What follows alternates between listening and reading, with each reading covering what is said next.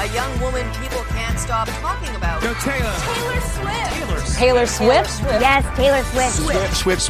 Swift. Ish. What just happened? Hey guys, welcome back to Swiftish. This is Shelby. And this is Ashley. And we're excited to be back. We know we aren't exactly, I guess you can't rely on every Monday having an episode, but we're doing our best, and that's what counts. So we're back. We're not that consistent. You know, last week I was having really bad internet problems. This week I'm still having bad internet problems, but I am, praying to the Swiftie gods that, this is going through fine. It seems to be fine. I don't know if there's a delay, but hopefully. We'll see. But no, I mean, it's exciting to be back. Fall is finally here. We're into October. It's red season, but it's also still folklore season. So I know. Well, speaking of red season, it's really funny because you have a huge crush on Jake Gyllenhaal. You love him. And he just posted a throwback photo. He posted a throwback photo last week on his Instagram account. Did you see it? It might have been this week. Did. I saw this story. Yeah, it was him as a little kid with glasses on. Oh my gosh! Like what? Familiar. He must have known. I know he must have known if he posted this that Swifties would just flood his comments with "You used to be a little kid with glasses in a twin-sized bed." Like so many comments. Did you comment? No, I did not. I decided to give him his space. I didn't either. I just sat back and laughed. Yeah. But I was like, this is perfect for fall weather. Exactly. I felt like I was wondering how he would feel about it. Like, because there's been moments where people have teased him, like different interviews and stuff about All Too Well and the sweaters and the scarves and all these things. And I wonder if he's like sick of it, or if he thinks it's funny, or if he and Taylor have ever texted and talked about it, or any of that. Like, what do you think his mentality towards this sort of thing is? He's probably annoyed by it, maybe, because he doesn't seem one to really want to talk about that kind of stuff. I think he might just be like rolling his eyes, like, what did I get myself into? I don't know. I don't know either. What do you think? Do you think that Taylor and Jake have texted? Well, I'm saying I can picture a scenario where she sees a headline like this and is like, or he does, and he's just like, LOL, look what you've done type thing. Not like exchange letters and keep in touch all the time. Because Jake Gyllenhaal seems like a kind of funny, weird dude who is kind of like laid back in that way. So I would hope he has a sense of humor about the whole thing. The other question is, does Taylor? Because obviously this was a very seminal relationship for her, and it had a lot of ups and downs, and she's still releasing songs about it. But who knows? I mean, I feel like if it was me, I would find it kind of funny, but also kind of annoying. So depends on the day. Yes. Well, it also gets to the point where like your sister's being interviewed and they're asking your sister about the scarf. So it's just kind of like, okay, that's going to follow him around forever. Like there's nothing you can do. He's going to have a little kid with glasses and they're going to be like, oh, does your little kid in glasses? Does he have a twin size bed? It's just, oh, Taylor. I know. Taylor's power. Taylor left a mark on him. Exactly. Tay voodoo strikes. Yeah. But speaking... Yeah, right? No, I'm getting Taylor voodoo dolls made. Did I tell you that? Oh, wow. Are you? I am. Yeah. I already have like 2 or 3 of them. You're going to like them. Cute. I mean, I don't use them to like cast a spell on Taylor Swift at all, but they are adorable. And when I have them all done, I'm going to show everyone because they are so cute. That's amazing. I already have a few of them. But she's currently working on my red voodoo doll. Oh. And Rolling Stones updated their top 500 albums of all time. And 1989 is number 393 on the list, and her Red album is number 99. Ooh, those are, yeah, I can respect those choices. Do you think another album of hers deserved a slot? I'm surprised that Folklore didn't make it. I'm not sure if they included 2020. I think they might have, but I'm just surprised because Folklore is like so huge right now. I think that's just on the top of my mind. Are there any other albums that you would have put on there? No, I think those are kind of the biggest moments in her career and kind of highlight some of her best works and styles. I saw a meme today that made me laugh so hard. Yeah. You know that like meme where I hate explaining memes because they never work because it's a visual medium, but I'll try. Yes. You know that horse meme where it's like the illustration of the horse gets progressively worse. And it's like, LOL, this is like the Game of Thrones or whatever, where it's just like by the end, it's like a stick figure drawing. Anyways, it was like paired up to all of Taylor Swift's albums, and it was all perfection except the only like stick figure style drawing was Lover, which was a hot take, and it got a lot of attention and spicy reactions, but it made me laugh, and I don't know if I'd agree with the assessment, but it's pretty funny.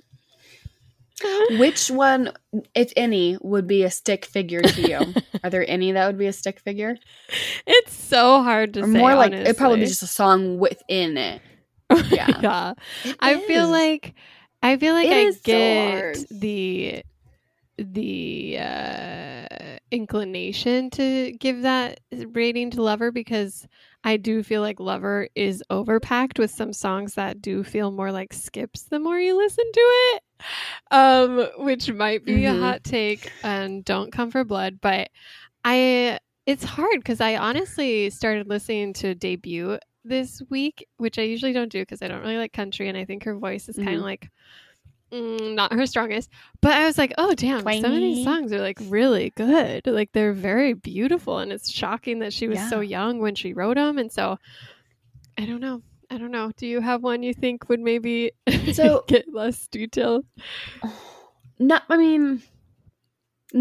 I mean, I kind of feel like I don't know, I don't want to be I have to ask me next week because I need to listen to all of them because right now what's fresh on my mind is Folklore, and I'm like, that's so great. But I do, going back to Lover and what you said about Lover, do you think, because with Reputation, I had so many friends who didn't like Taylor Swift, and then they went to the Reputation tour because that was the thing to do for everybody, was to go to a Taylor Swift concert that year. And afterwards, so many people came up to me and they're like, I didn't like Taylor Swift until now. I saw her in performance and I get it. Do you think that maybe if you would have gone to Loverfest and seen like the whole production, that maybe you would have like loved Lover a little bit more? Yeah, it's an interesting question. I feel like I can see that, but I also feel like she'd end up scrapping some of the Lover tracks to give room for some of her other bigger hits, you know? And so like with Reputation, she only gave up So It Goes. But I have a feeling Lover would have seen a little bit more just because, I mean, one, she has so many songs, but I guess, I don't know. Some of them could have wooed me. Mashups. Yeah. They could have, but you would have been a lover of Lover. Yeah.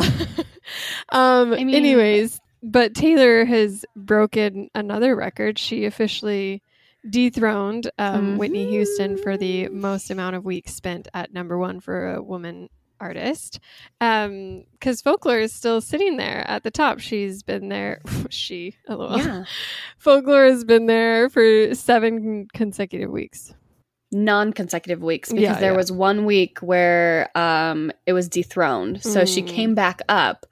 Which I'm like, how did she do that? Was it through all the record store Folklore purchases? Like, like, so she like came back. Like, does that happen a lot? Maybe, I don't know. I don't know. I should track these more. I just, I guess it doesn't surprise me, especially right now, because there's just not a lot of competition, you know? But yeah, she's also been doing a lot of those promotions. Maybe the chapter thing actually worked in a way that I just can't comprehend. Hey, like if you buy the chapter, download the chapter, maybe that's a purchase. Well, I don't know. I don't know about that, but yeah, I mean, she's had 47 weeks at number one, which is one more than Whitney Houston. Obviously, she still has a long way to go from the top record, which is the Beatles, who had some outrageous number. But her life is long. Do you know how many? Was it like 105? Let's check. I should have had that numbers. Yeah, so with the Beatles are the all-time leader with the most weeks spent at number one, and they have 128. So never say never, but that's a pretty impressive record, and we might have to give that one up. Never say never. But still a big moment for Taylor. So that's exciting. And I know. We've also seen more of how she spent her time in quarantine, because Gigi Hadid had her baby and posted an Instagram story of a little hand, and the baby was already living a life we'll never ever experience in custom Versace. And nope. Yeah. And there was a little shout out to Auntie Taylor, who had made the blanket for the baby. It looked kind of similar to the one she made. Auntie Katy Taylor, Perry. you can send us baby blankets. Yes. Do you think that she sent a blanket to Joe Jonas? Like similar, maybe. Did he have a boy or a girl, like a blue or a pink one? I don't know. I don't know. I mean, I imagine probably. It seems like her MO right now is because that song. Yeah. Oh, can you imagine getting a gift from Auntie Taylor? I can't even. Oh yeah. Oh, what a life. Yeah. Next level. I know. What a life. Well, maybe she'll send their 7-year-old a present too. You know, like 1-year-old and 7-year-olds, those are like the key capstones, like when you get like Taylor Swift handmade presents. And then 22 and I guess 15, 22. Those are the only one ones. Yeah. The one. Yeah. But no, we're excited to talk about 7 this week. That's the track number, the track title. That's where we're at on Folklore.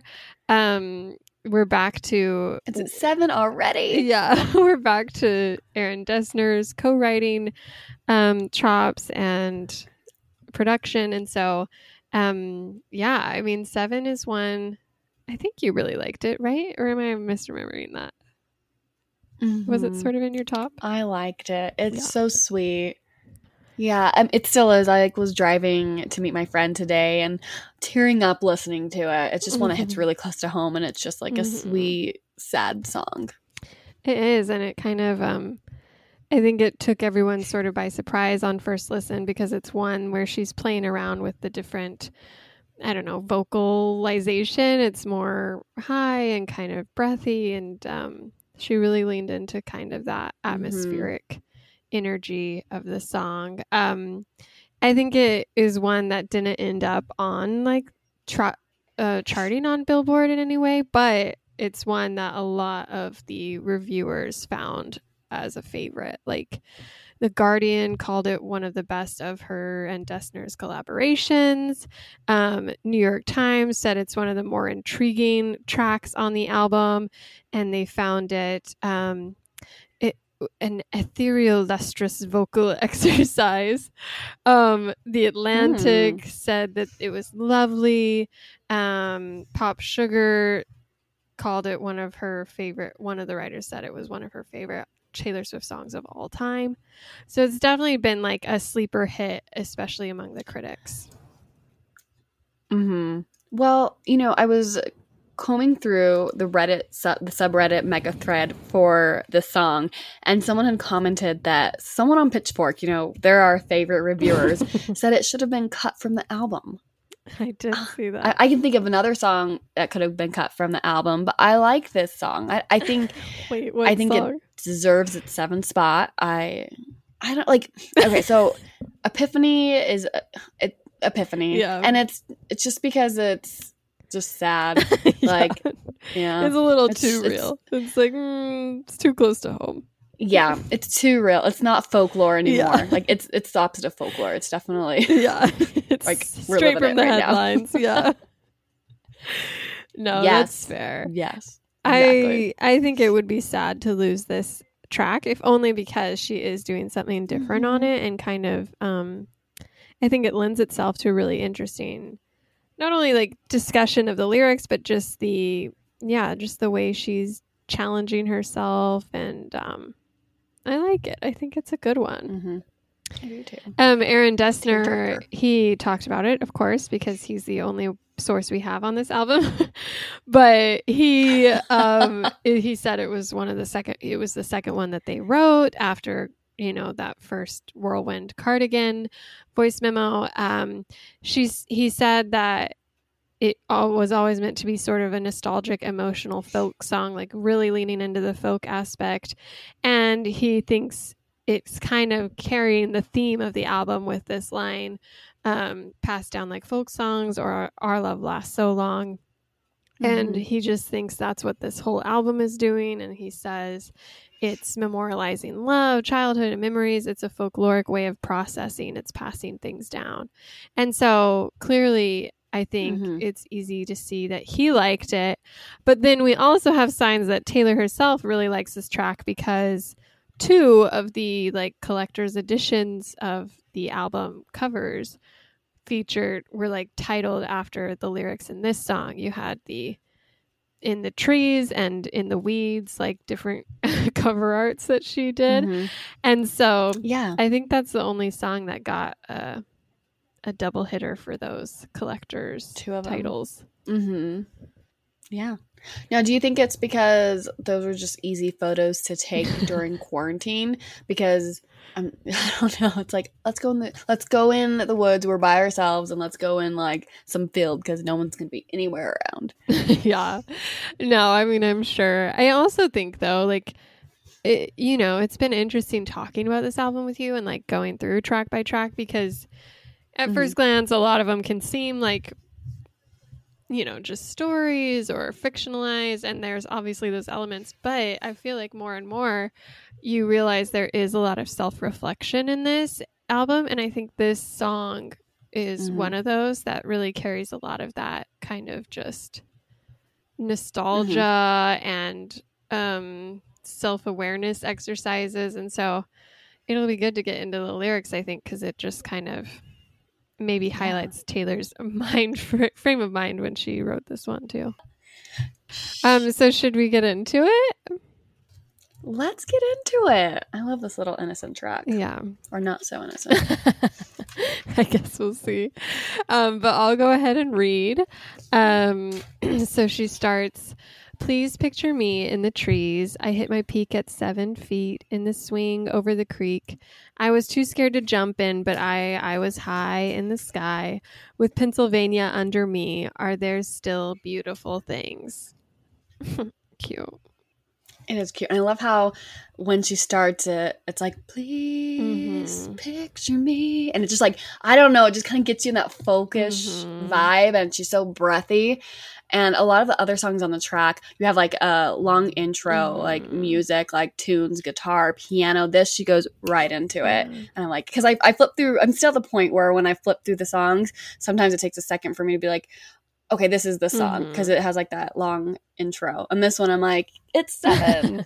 Yeah, no, it's true. She kind of just plops you right in there. And obviously this is a quintessential like Taylor style image where it's very specific, but it just kind of wraps you right up into where she wants you. And I think it's really like lovely, like just this opening image of a little girl who's swinging high over this creek in Pennsylvania and just thinking like, should I jump? And all this sort of like very childlike, innocent, like it just immediately pushes you right back to that mindset, but it does it in an interesting way, because she's obviously singing from now's point of view, asking us to like picture her there, to imagine a world before like Taylor Swift global superstar, and instead it was just like this little Taylor who's swinging in pigtails and and thinking about nothing. Yeah. And we can all picture that because we have the photos of her, little blonde haired, curly eyed Taylor Swift. And we've also, I mean, at least I remember swinging, like thinking that when I was swinging, when I was like 7 or 8 on the swings, the highest I can go, it was just above the world. Like I was going to reach the stars, and, you know, it was just beyond everything. It was like, I was like, I can't believe I'm going this high. And sometimes I would drop off. I would like jump off because it was so fun to do. And I was like, I can't believe I've survived that. And now looking back and going to an actually swing set as an adult and swinging, I'm like, oh, it's not that high. But as a kid, your imagination runs wild. Everything's so new and just big and bright to you. Yeah, no, I really like that. I think it's a really telling image that it's like, you know, I think it's like a relatable journey, even though obviously she's like so far from relatable at this point as far as like, you know, fame and fortune. But I feel like she does this really cool thing where it's like, yeah, we can all remember those times where even like me sitting here thinking about my life now, but remembering like what wowed me and what awed me and what scared me when I was that age is so different. And like just how, like you were saying, like, oh, 7 feet is the highest you can imagine going. And now it's like for someone like Taylor, who's, you know, filled stadiums and done world tours, to think back and remember how small her world used to be and like how simple and contained it is. I just think that is such a nostalgic and relatable sort of bittersweet recollection.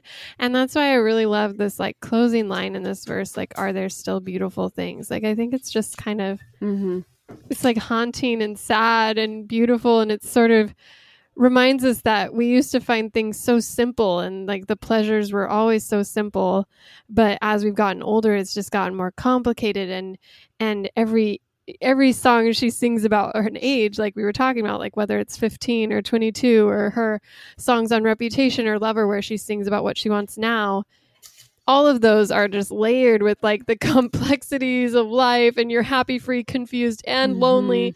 But here she's just like, man, everything was so beautiful and simple. And is there anything that feels like that anymore? Yeah. And one thing, and I love that. I agree with what we're talking about, the comparison of this verse, but some people have compared it to Taylor Swift now. You know, they're talking about how she hit her peak at 7, you know, the Taylor's 7th studio album, you know, that's when she finally became free. And a lot of people are drawing connections to that and to how she's free now. And, you know, she was so innocent at Big Machine. She didn't know what she was getting herself into. Do you think that has any like pull to it? Yeah, I never thought of it. I mean, like that, but I was just wondering if you thought that's where she was going, or if are people just kind of reaching and well, yeah, no, I mean, that's interesting. I wouldn't read it like that just because the context of the rest of the song and stuff, but obviously art is like subjective, and I can see that's an interesting, you know, coincidence if that's what it is. And I think also the 7 is sort of a double meaning already, because she's swinging at 7 feet. She's 7 years old. And so I guess there could be room for more layers on that. But and I wonder if it's because how she sings it. She says, I hit my peak at 7, and then she says feet. Yeah. So it's kind of like people think that just like she hit her peak at 7. Yeah. Like the Lover era was her peak because that's where she was able to like grow the most.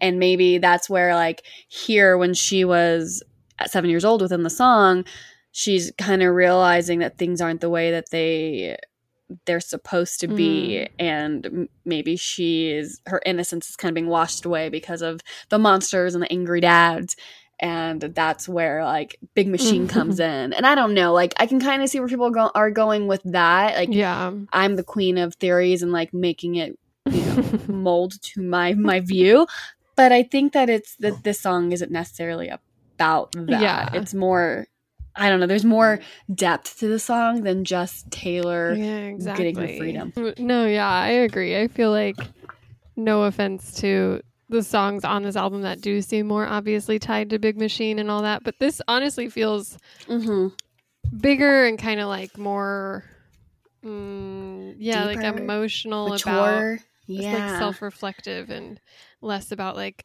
I'm a pop star, like let's talk about what went wrong in my life, you know? But I guess going into the chorus, she sings, sweet tea in the summer, cross your heart, won't tell no other. And though I can't recall your face, I still got love for you. Your braids like a pattern, love you to the moon and to Saturn, passed down like folk songs, the love lasts so long. Which is kind of, I think this is cute. Like it kind of captures the innocence of like childhood secrets and promises. But then you're looking back and you're like, well, this person who was so formative to me in these moments that were so formative, like I suddenly can't like remember you. Like I can't remember the details. I don't remember your name. Like, but I still have this like really important memory in my life that I'm just now parsing through. And I think that's relatable too for all of us, you know, who I don't remember who I like played with when I was a kid all the way, but there's still the weirdest little things that I do remember. And it's interesting to think why our brain holds on to those things and what it can mean. And to have Taylor Swift then sit back and like analyze that and kind of revisit like these more formative years and think like, wow, I am carrying this, like this memory is all I have of this person. And that's like a responsibility to me to like pass down this story, this folk song. Yeah. I love how some of these lyrics tie into more like into verse 2 as well, because when she says like cross your heart, won't tell no other, it's kind of like, I mean, you kind of think of like kids like, oh, don't tell Max, but I think he's cute. And that's a secret. Cross my heart, won't tell any other. And when you think of like kids sharing secrets at such a young age, you think of something innocent like that. But then like in verse 2, you know, we'll get into it. I kind of imagine that, you know, she knew what was going on with her friend and they were, you know, she was telling her this secret in her heart. And maybe she was like, cross my heart, I won't tell anybody, you know, and it was just, and maybe she saw it from a different point of view because she was so young and she wasn't really able to comprehend everything that her friend was going through, but she was like, I won't tell anybody. I don't know. That's where I kind of took it, because for this to just make such a big impact on her to even write a song about, whether or not like it's, you know, folklore, maybe embellished a bit because of her memories, but you know, that this one friendship stuck with her. And I'm sure she had lots of little friends growing up too. No, I know. I think it's interesting, and it's kind of like I've seen theories about, oh, this is about this person, that person, this is about this. But it does feel kind of more generalized, but also very specific, like you said, where it's like she did end up carrying this secret for her, but not even recognizing fully what it all meant.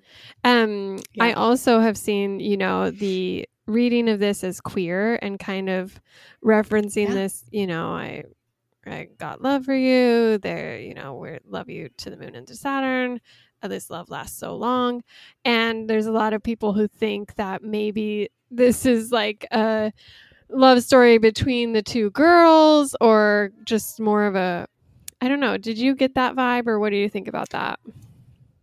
I mean, at first I kind of thought that because, you know, this love lasts so long, I still got love for you. But I'm also thinking at like age 6 and 7, you're just still so innocent. And whether or not you know which sex you like, you're not viewing it as, and I don't know, maybe I just was a little younger growing up, like mentally, but I never grew anything. I never considered like boys I liked, or, you know, as like sexual kind of thing. So even if she did like love this person, it's more just the innocent love of a child, that pure innocent love, right? Whether or not it was, you know, more than that, I don't think it's so. Like maybe she grew up and she realized, oh, that's when I knew that I liked girls. Like I don't know, but I'm not pulling that from this. What about you? You know, I'm definitely, a song is what you make it. You can pull from the song. It's art. It's it's subjective to the viewer. So don't bash me. I'm not saying you're not right. but I'm just saying how I feel and how I view this 7-year-old love. Yeah, that's kind of my thinking too, is again, kind of with Betty, and like there was all that uproar over Taylor saying it was from the point of view of a boy. And I'm like, that's fine if she wrote it that way, and it's fine if you interpret it as something totally different. And I think that's the great thing about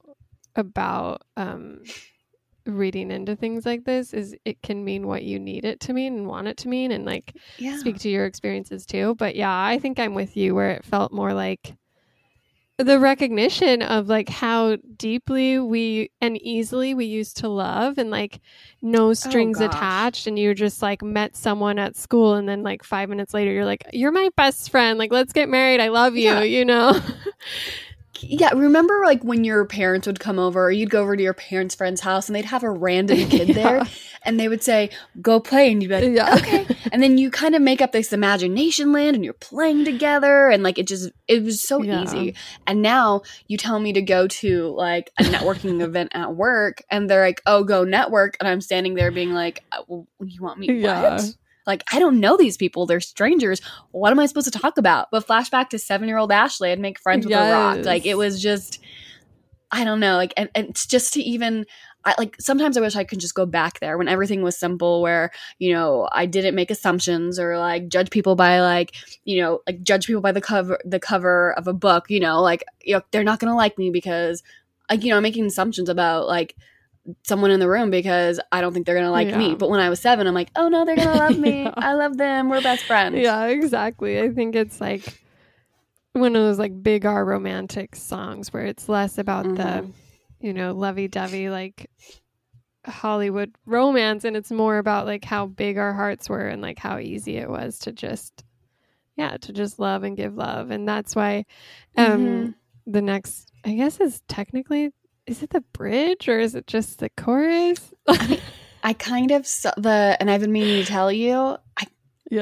I think it's the verse 2, and then it goes into the bridge with "Please Picture Me." It's something different. I don't know. We're going to next. She writes, and I've been meaning to tell you, I think your house is haunted. Your dad is always mad, and that must be why. And I think you should come live with me, and we can be pirates. Then you won't have to cry or hide in the closet. And just like a folk song, our love will be passed on. And this is where obviously it takes a pretty dark turn, and a lot of people read this as, you know, physical abuse from a parent. There is the image of hiding in the closet, so people wonder if it's related to, you know, homophobia, or if it's just a kid who's struggling with a physically abusive, a verbally abusive, just a hard household to live in. But it's like, it's interesting how the song takes this new serious approach where her voice kind of tightens and deepens, and it's almost as if you're watching in real time, like 30-year-old Taylor connect the dots about this memory she has of 7-year-old Taylor and her BFF. I mean, it's, you know, reading the subreddit, like looking into my own life, like this verse really hit a lot of people because, you know, so I'm adopted, and before I was adopted, you know, right before, it was actually when I was like 7 turning 8, I got put into foster care. And one of the reasons why was because of an abusive household. And one memory that I just have like in the back of my mind of like 7-year-old, 6-year-old Ashley is my stepdad and my biological mom, like fighting in the other room, and he was abusive, like physically abusive. And I had a sister who was like 5 years younger than me, like she was like 2, and I would just kind of like, we'd kind of hide like in the bedroom, in the closet, and I would just kind of like rock her back and forth and like tell her like everything was gonna be okay. We would make up stories, just kind of go into our own little land. And when I was reading the subreddit for 7, I think so many people like they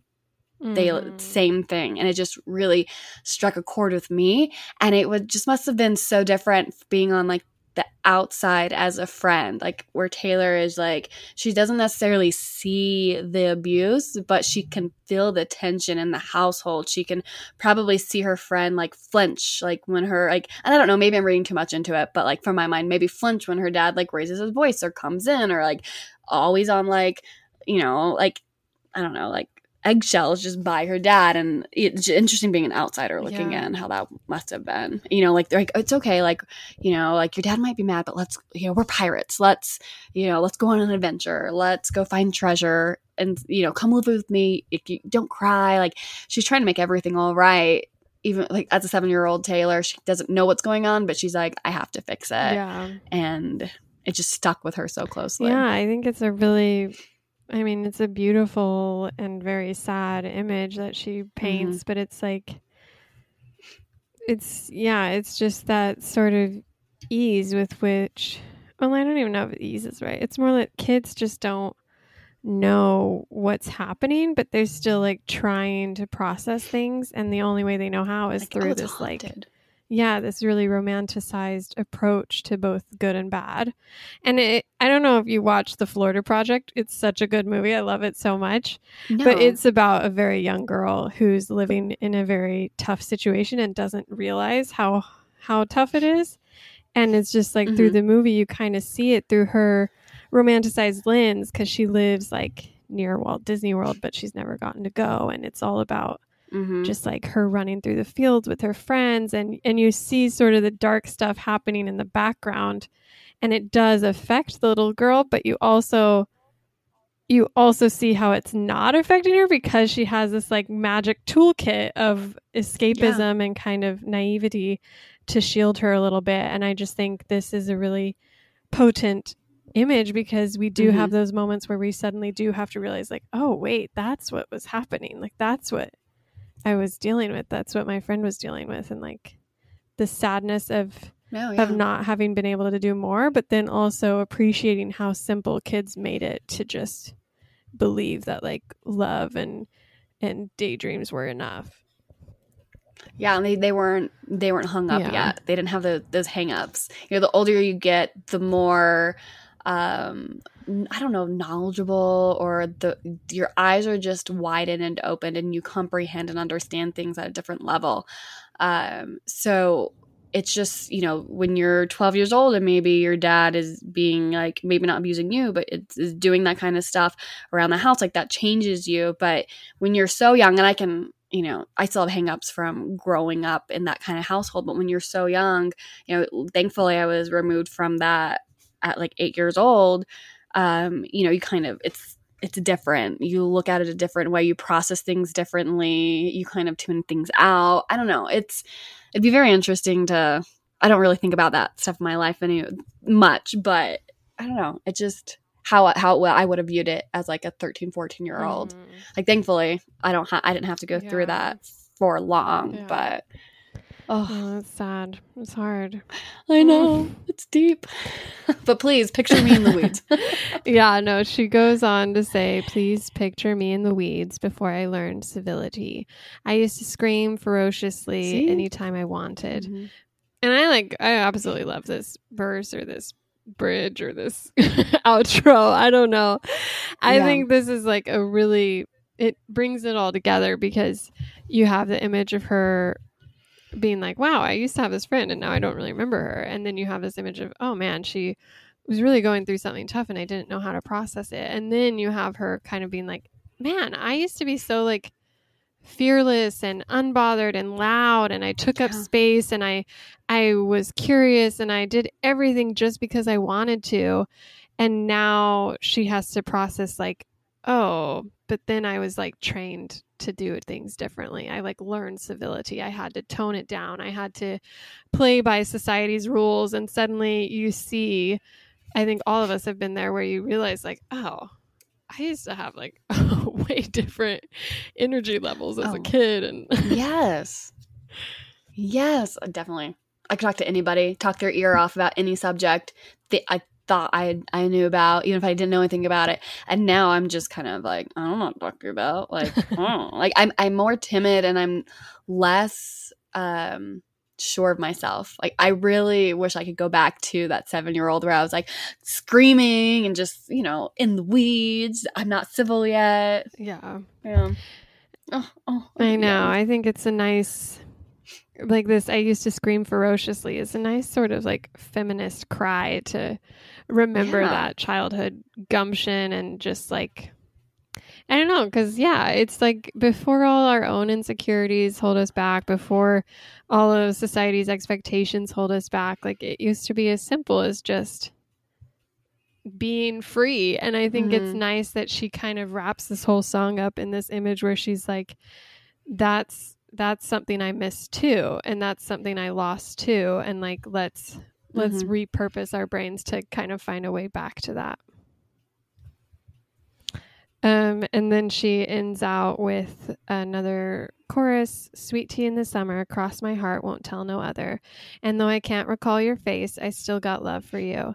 Pack your dolls and a sweater, we'll move to India forever. Passed down like love folk songs, our love lasts so long.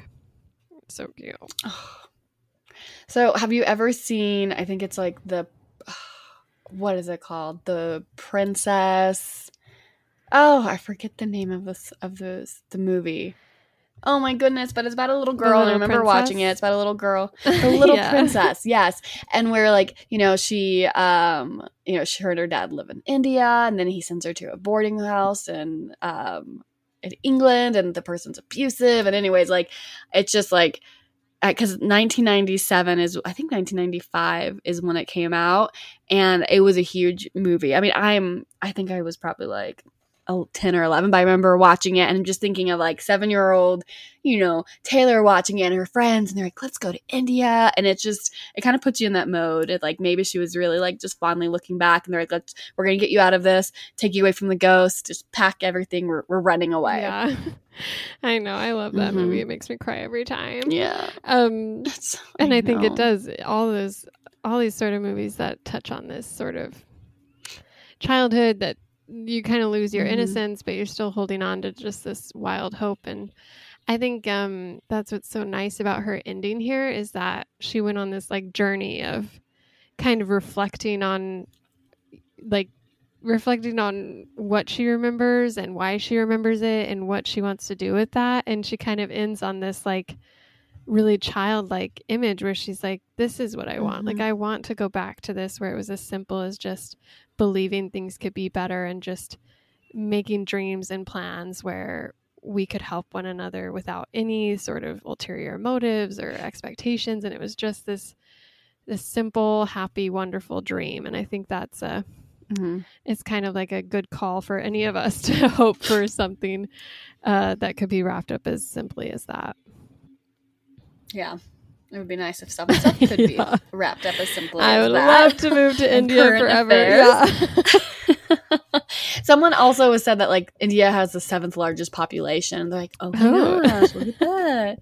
And I was like, oh, okay, yeah. But I think it's just like such a far away, impossible to think of place that you're just like, exactly. Like this mystical land almost, where it's just the furthest thing from your reality in Pennsylvania. Yes, and very different. Yeah, different from your life too, because it's beautiful, magical, all these like markets and people, and just I don't know, a whole new world. I heard that I'm obsessed with like all this Reddit theories, and someone was saying, well, maybe Taylor Swift was writing from the point of view of like an imaginary friend, where a girl is has an imaginary friend and is going through all of this. So it's really her looking back at her imaginary friend and being like, she doesn't want to remember her life like that. She wants to remember when things were beautiful and how she was, in the weeds, how she was in the trees. That's what she wants to picture about her life, is going back to that state of innocence before she fully like realized that her dad was mad and it wasn't a good household. And I don't know, I think that's a very interesting point of view. And someone tied it to, I don't know where they got this, someone like commented underneath there being like, oh yeah, because Taylor Swift's dad had anger management issues. And a lot of people are like, I've never heard that, what are you talking about? But I can see it being from the point of view of a girl who had an imaginary friend, and she's finally just realizing all of this stuff. But I thought that was an interesting take on it. I guess that'd be like, no.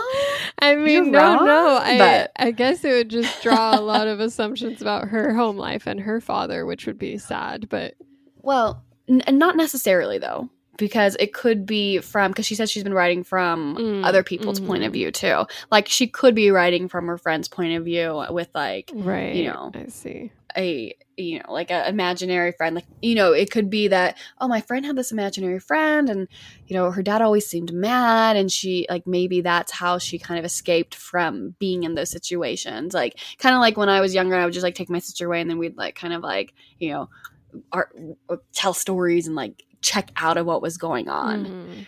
So I was like, and that's what I was like, ooh, I was like, I don't like imagining it from Taylor Swift having an imaginary friend, because I just don't see Scott Swift or Mama Swift like that. But if it was from a different point of view, I was like, okay, I can wrap my head around that. Yeah, I think there's a lot of interesting interpretations of the song, and I've seen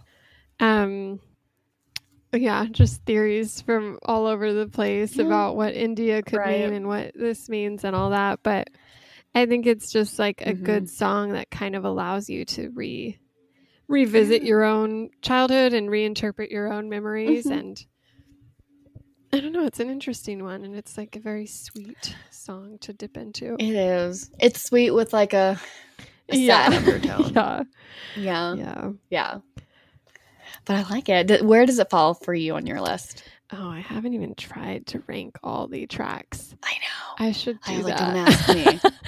I know. I'm putting you on. I was like, you're like, what about you? I don't know. I asked you first. Let's see. I want to look at the album again before even attempting.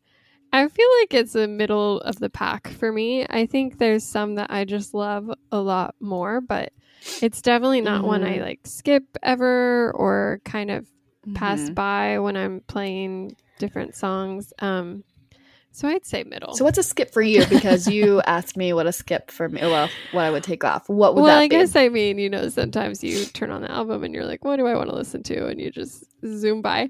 I guess if I had to say, I do tend to, I think the ones I play least tend to be Epiphany and Hoax, which I don't think I don't like. It's not that I don't like Hoax. It's that it's just like a much heavier song somehow, maybe just production wise, but it'll be interesting to get into those once we reach them. I know. I was like, Epiphany's going to be a very short episode, you guys, because it's a very short song. There's not, or it could be super long. We're all just looking for meaning, you know. That's our Epiphany episode.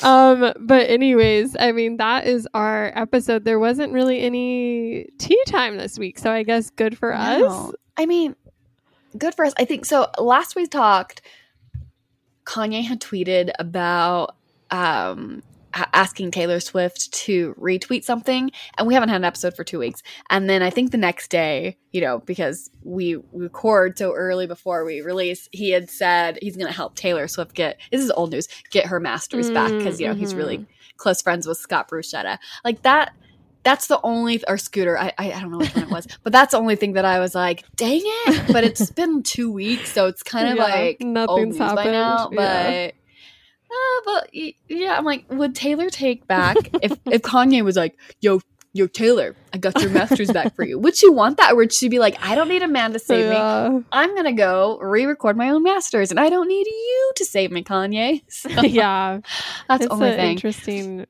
It's a provocative question. I feel like, I wonder what Scooter thought when he saw that. Like, and I wonder what yeah. I don't know what I wonder what Taylor thought too. I'm just like, to be a fly on the wall, please stop talking about me. It's I haven't heard much else from him, so I don't know where he's on his journey, but hopefully somewhere healthier. Yep, me too. Oh, but we're glad that we got to do this episode. Obviously, we will see if we come back next week. I think we should be. But if my internet is good, I am golden. Yeah. Just send hopes and prayers. But you can always find us on social media. We're at Swiftish Podcast on Instagram and at SwiftishPod13 on Twitter. Hoping to do some fun things on there coming up. Yeah. Well, my so all all of my signed CDs that I bought are at my house in Houston. They freaking got like shipped out a week after I bought them. I thought it was going to take like 3 weeks. I was like, I'll be home because I'm in Utah, you guys, for like the next month. And I thought that it would take a month for them to be processed because I still haven't got my cardigan, which I ordered in August. So just be patient. No rush. I think everyone's wondering what's going on with the merch store and the shipping and all of that. So you're lucky, but right. That's the tea. But until next time, I'm Ashley. And I'm Shelby. And Taylor, this love lasts so long. Oh.